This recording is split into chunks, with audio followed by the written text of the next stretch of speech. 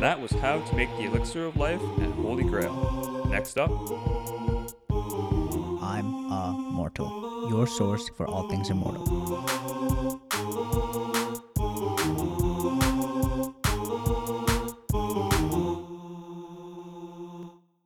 Hello, my name is Dennis Kowalski. I'm the president of the Cryonics Institute. And thanks for having me on your podcast, guys. Yeah, we love having you here. For all of you guys listening, welcome to I'm Immortal. Today we have Dennis Kowalski as he introduced himself. And Dennis, let's start off with a simple question. Since our podcast is about immortality, life extension, and just aging in general, what does the word immortal or immortality mean to you? Well, uh, I mean, words are important, but, with the strictest definition, immortal means you live forever. That's not really what we're trying to do in cryonics and a lot of the life extension movement. What we're trying to do is extend life radically. So, something statistically will get you sooner or later. So I don't think any of us is really talking about true immortality. We're just talking about the same thing that regular medicine and diet and health and exercise and everything proposes to do. Extend our lives, not just our biological life, but our healthy life, so that we can spend time with our loved ones and our family and enjoy. yeah, we can all enjoy more parks outside and nice weather, right?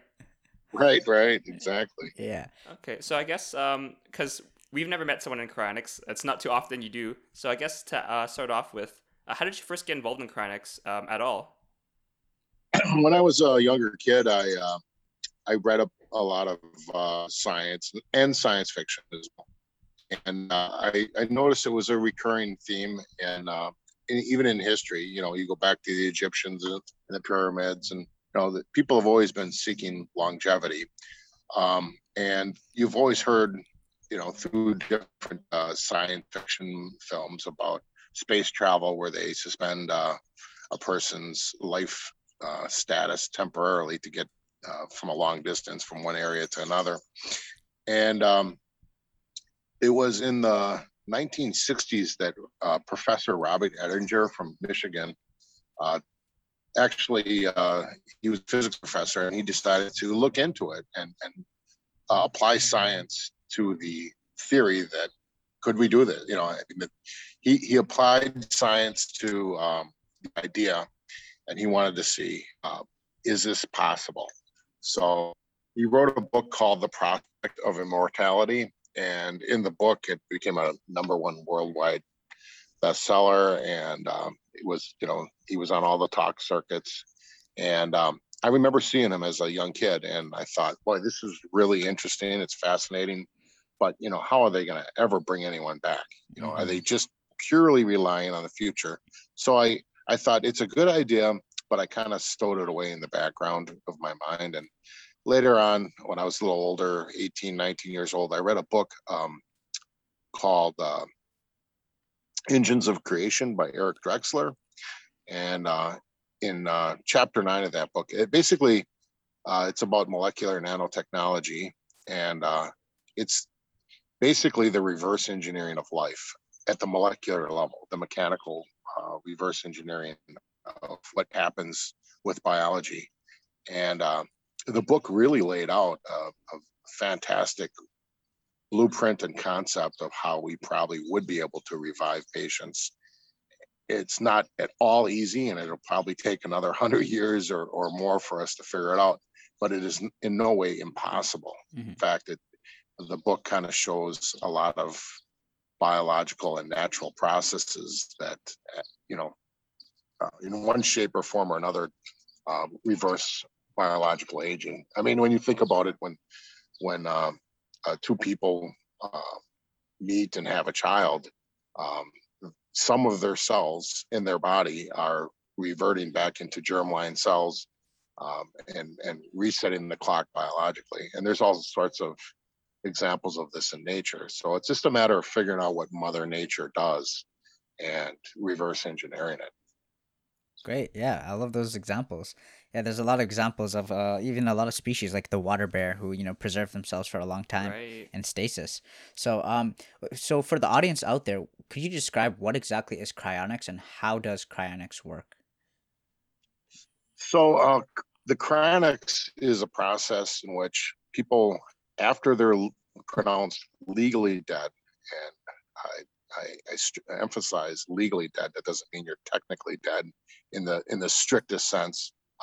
But once people are legally dead, they're in cardiac arrest, and all traditional conventional medical science is given up currently because our current technology can't bring you back. Well, that at that point, in an ideal situation, we get to that patient, we call them, as soon as possible. We'd put their body into a ice water bath. We'd continue CPR to circulate the blood and nutrients to the brain, but also to take and what am I thinking of? Take the warm core blood, and exchange it with the colder peripheral blood that's touching the ice bath, so that we can cool the person as quickly as possible. Mm-hmm. The ideal is when you cool a person down, the chemical reactions that are going on, including degradation of a body, is slowed down.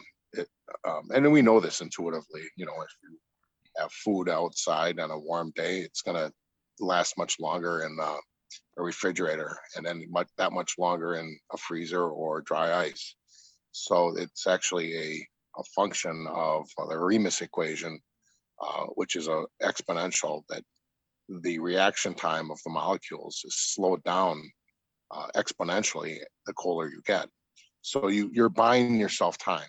So we know that, in emergency medicine, when you go into cardiac arrest, you need someone to do CPR as soon as possible.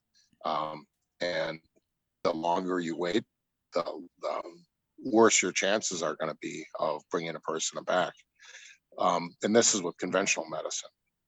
With cryonics, we eventually get the person into liquid dry ice, not dry ice, liquid nitrogen, and seconds of time actually become thousands of years.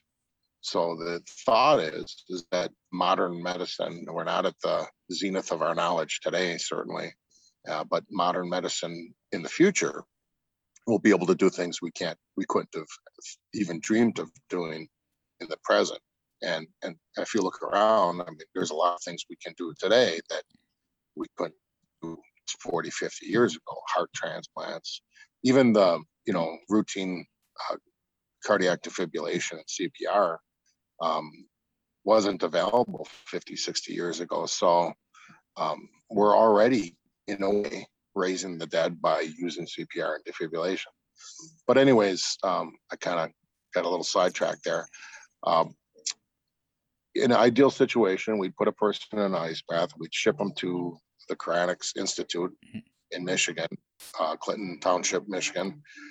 There at our facility, we do a blood washout. Yeah.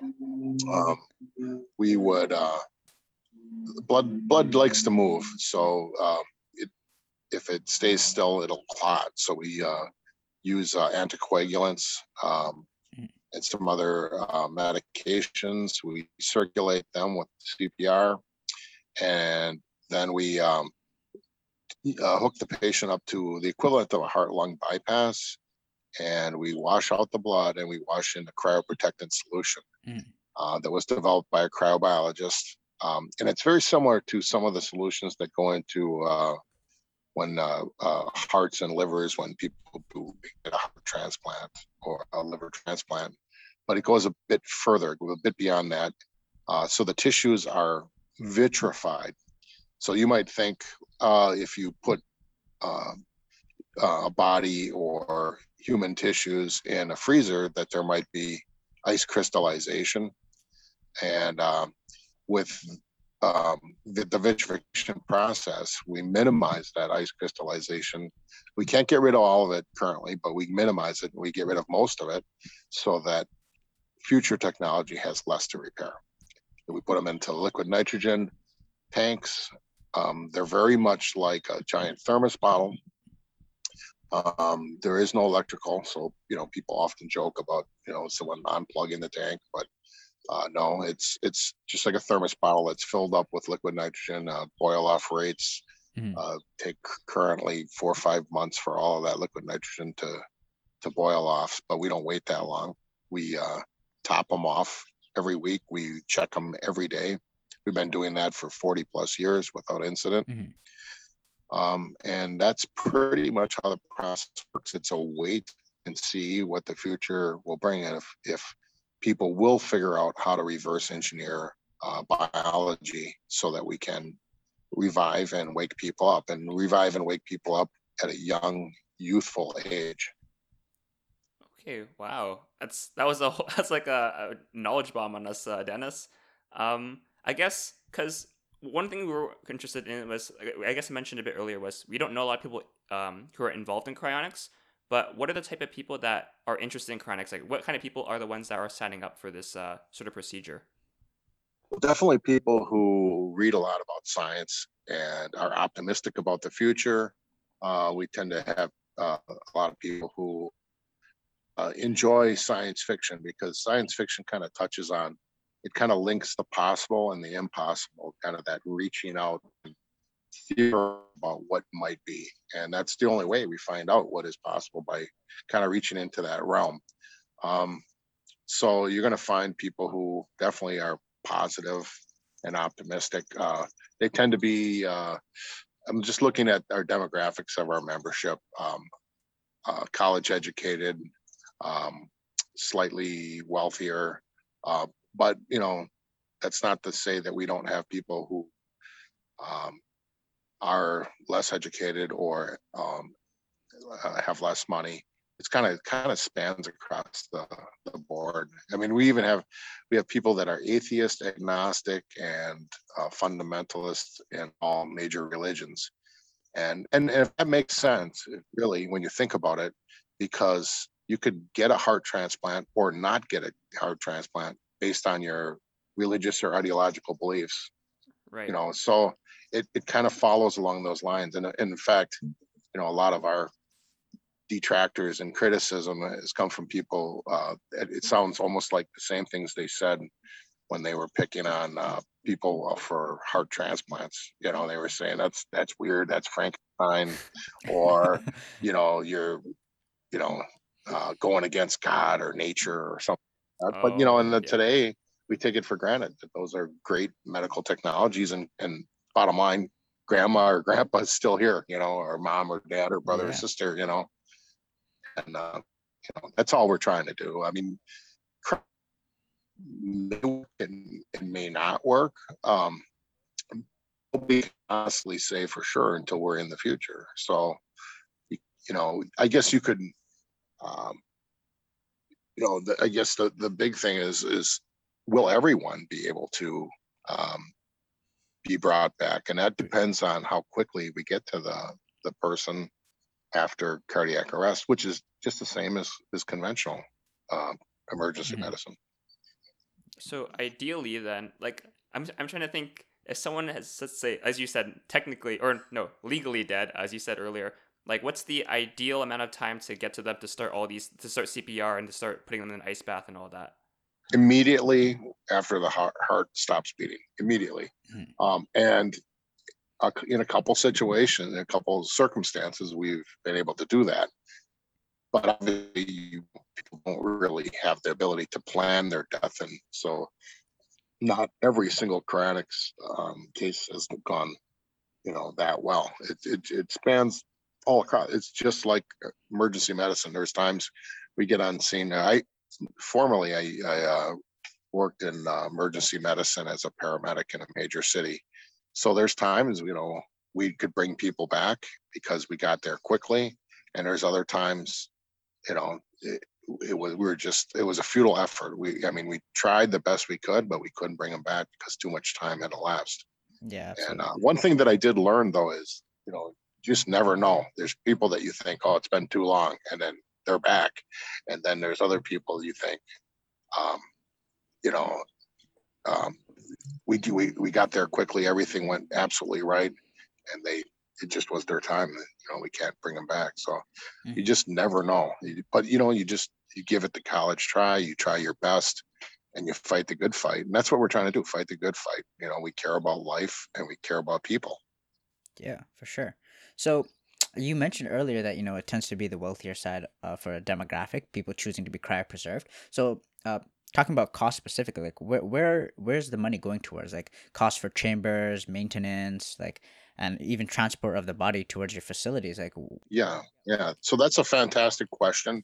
A lot of people assume that we're providing some kind of false hope and just cashing in on the money. yeah, But the thing is, um, we are a nonprofit, um, and not only are we a nonprofit, all of our books are open for public scrutiny, so you can see where every penny is spent. A lot of nonprofits don't do that. yeah, A lot of our workers are volunteers or work at much lower than normal standard wage. So the money in Cryonics goes to the kind of the equivalent of an endowment fund. Um, it gets invested in index funds, and after that, the interest is what pays for the perpetual upkeep. So, like, we charge 28,000. 28,000 was what we charged in 1974, and that's what we charge today. But most of the money, a small amount goes to the procedure. Most of the money actually goes in that endowment, and the interest is what pays for the taxes, the utilities, hmm the salaries, and the liquid nitrogen and so forth. That's what pays for as long as the economy doesn't collapse, the world economy, the way we're invested in everything. As long as the world economy doesn't collapse completely for good, then we should be around and have the money to pay for the constant perpetual upkeep. And most people use life insurance. So if you think about it, uh 28,000 really not that much. yeah, And even for people of poorer means, people who don't have a lot of money, it is affordable.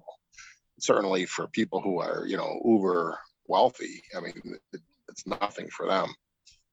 yeah, make So it's really one of those, to me, a Pascal's wager. I mean, you got everything to lose, and I mean, everything to gain and nothing to lose. yeah, no, fair enough. Okay. I know. Okay. I maybe not everyone knows about this, but earlier you mentioned the terms like technically dead and legally dead, and I guess what do you mean specifically by like terms like technically dead? Like I guess because Well, we've. Oh, sorry, Dennis. Go ahead. in cryonics, we often use a term called information theoretic death, and so what that means is when you can't get any information out of the substance. So what do we all have in every cell? We've got DNA. So DNA is enough to, in theory, today, even with today's crude technology, clone you, right? And replace and repair every single part of your body. Mhm. But is that really you, or just like a clone or a Right. twin? The twin, that's not you. It just looks like you. Mhm. Um, the other part of the information is your mind. So there it gets kind of tricky because, well, what is the mind? Well, it's the information that's encoded on that tangled web of nerves and synapses that we haven't quite figured out yet. Your connectome is what a lot of people refer to it as. Mhm. Your connectome, which they're learning more and more about as we try to uh, reverse engineer the human brain. But we feel confident that in that biological computer is your mind, and that information is there. We do believe that that information is redundant, and a lot of your memories are, you know, they're backed up in multiple ways, and it's pretty hardy. But we do believe it's not impossible to lose that information eventually. So to use an analogy, if you take a computer and you throw it off the Empire State Building and it shatters in a million pieces, it's not a very functional computer, is it? But Yeah. hard drive, that may be broken in pieces, in theory, you could get that information off that hard drive. Or if you took the Mona Lisa and ran it through a shredder, you could, in theory, piece it back together at the molecular level. Yeah. And you wouldn't know that the Mona Lisa had gone through a shredder. But if you take that same computer and you melt it down, or you know, um, run it through acid bath or something like that and dissolve it. I think that there is no way you can get that information off that hard drive. And so we believe that when a person's buried eventually, and when they are cremated or whatever, they decompose, the information is lost forever. We believe that eventually, if a body is in warm temperatures long enough, more and more information is lost until there's no information there. But there's plenty of DNA. So, I mean, it's likely you'd still be able to bring a person back with a drop of blood. But Hmm. is that the same person? And that's not what we're not shooting for, a cloning mechanism. We're shooting for restoration of your actual mind and who you are, as much of it as possible. Hmm. So the sooner So, unlike a stroke victim, like you think of someone like a stroke victim who might lose a little bit, they're not going to gain back certain things. But Mhm. with technology powerful enough to bring you back, we should be able to regenerate tissues, and you should be able to maybe not gain all the information back, but you should be, in theory, be able to gain every bit of function back. Hmm. So, certainly a better prognosis than your typical stroke victim. Absolutely. So just to confirm, it's I guess when someone is cryopreserved, the sooner you get back to them, the more I guess information is preserved, and that's sort of the I guess what that's what the goal would That's be, the right? gold standard. Right. That's Okay. absolutely the gold standard. Yes. Hmm. Okay. All right. Just to confirm. All right. So Sufa, why don't you? What were you gonna ask? I was gonna talk about like what are we just talked about DNA and blood, and that could easily go into genetics. So are there certain conditions or issues that somebody might encounter that could prevent them from undergoing cryopreservation or no longer being a candidate? Oh, well, if you were lost at sea, or if you were maybe in a terrible fire, or I mean, there's a lot of things that could destroy your brain. Mm-hmm. Um, or what if you had like a very advanced brain cancer, or brain disease where your body did not biologically die, but by the time it did, your brain was pretty much not there. Mm-hmm. And then what are you saving? Just DNA then. So I can think of a whole host of things that go wrong. But that's just like emergency medicine again. I can think of a million things that'll go wrong. You get caught in traffic on the way to emergency run, and that person's down that much longer. From whatever put them in cardiac arrest. So, Mm-hmm. So, just touching on that topic still, does cryopreservation typically surround the idea of preserving the brain, or do most people tend to focus around the brain and the body? well, our organization. I mean, there's other organizations that'll do head only or brain only preservation, under the assumption that you can grow the body Oh. back. And but our organization only does whole body. And I mean, we kind of operate under the premise of do no harm, so we don't see any reason to remove someone's body. Mm. The kind of the Hippocratic oath of do no harm. The only gain would be maybe a little bit of storage, Fair or enough. Right. money or something. That's, yeah, we don't operate like that ourselves. But certainly, the most important thing is your brain. I mean, even in a conventional sense, if you lost your arm, that's not a good thing, but it's not the same as losing your brain. Hmm. What would you rather? When it came right down to it, what would be worse? Yeah, absolutely. So, if somebody were to undergo severe Alzheimer's or dementia, something that affects their memory and brain, Mhm. would they still want to be cryopreserved, or is the hope that after they're cryopreserved, someday in the future, that type of damage would be able to be reversed? Well, that is entirely up to. I mean, we don't know. That's again, a lot of this hits onto what we don't know, and Hmm. so we leave that up to the person who contracts with us. We leave clauses in there where they can say, well, if this happens or that happens, go forward and try at all costs to preserve me. Or if this happens or that happens, I don't want to be preserved. Mm. And, take the money that I had earmarked through my life insurance and send it back to my family, or donate it to another scientific cause, or donate it to us, because you still believe in the process, but don't bother saving my tissues for a clone. So we follow the contract and the wishes of the person who contracts with us. Hmm. So for people, I guess this is thinking very futuristically, but you said right as of I guess right now, there's no method to bring someone back. But maybe a few hundred years later, there could be some way. Are there any hypothetical ways that could happen? Well, I mean, there's the book Engines of Creation talked about molecular nanotechnology, which is kind of a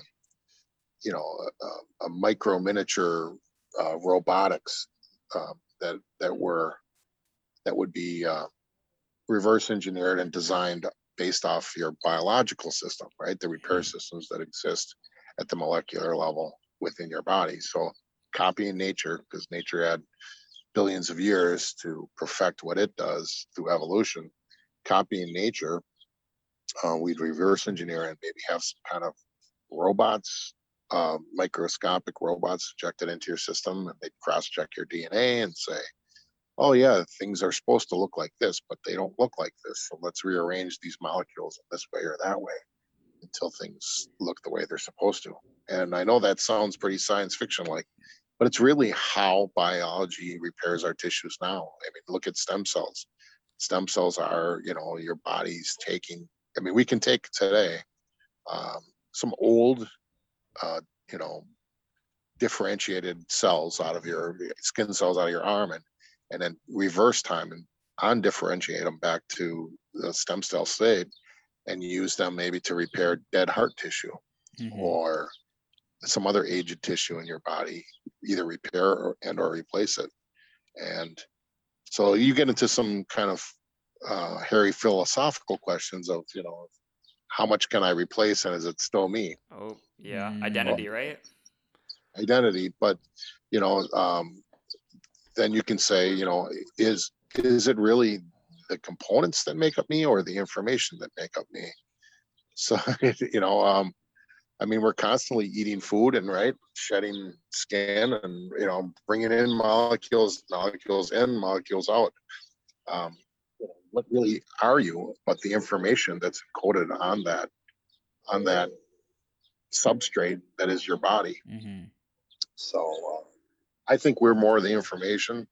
I mean, or really kind of a combination of both. We're both, but I mean, we can lose a lot of biological matter and replace it as long as we hang on to the identity. So, we actually jumped over this topic. So, I'm sure euthanasia is a big topic with cryonics because, the whole facets of legally being dead, medically being dead, along the lines of that. So, since it's already a hotly debated topic, what are the benefits of cryoeuthanasia and has it been done before? Well, uh, it's still not fully accepted in most of the world, Hmm. uh, euthanasia, that is. Yeah. But one thing that does seem to be accepted in most of the world is the ability to refuse medical treatment um, when you're in a terminal condition. Yeah. So, we're not talking about someone who is depressed and doesn't want to live, but we're talking about someone who may have end stage cancer and they don't want to go through the very end where it's very painful and they feel maybe they're a burden on themselves and society and their families and they're just living in pain.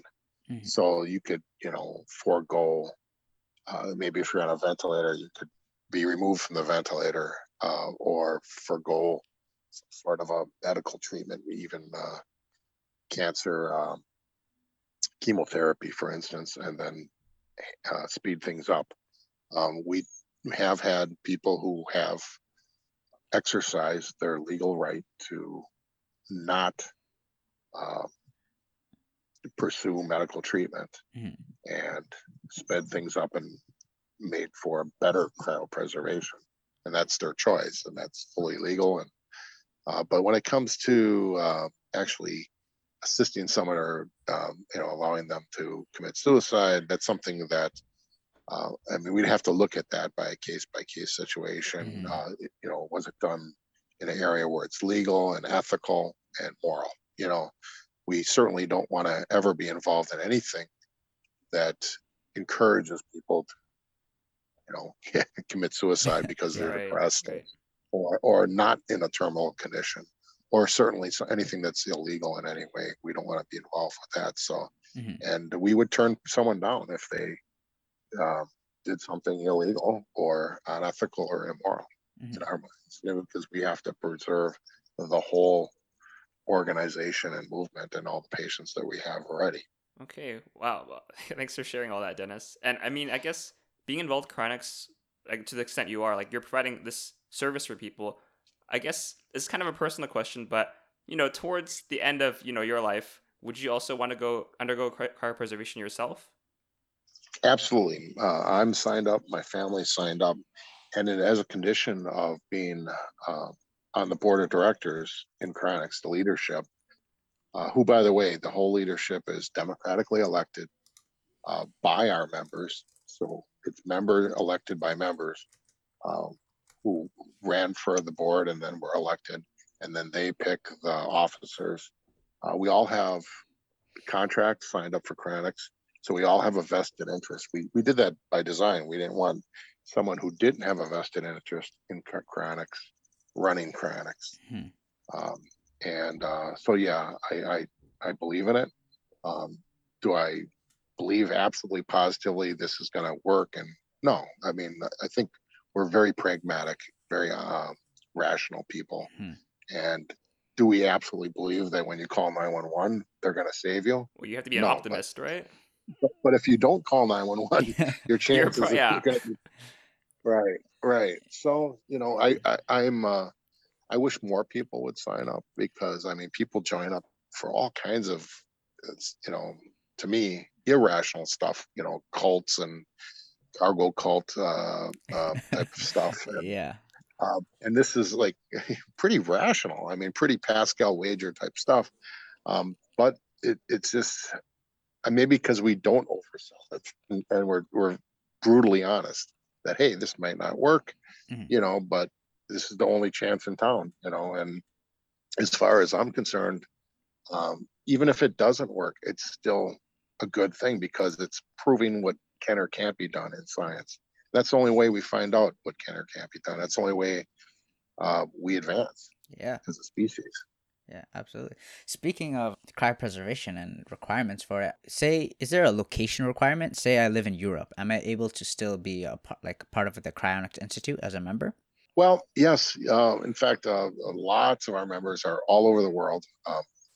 You know, the farther away you are from civilization, I guess, the harder it becomes. Hmm.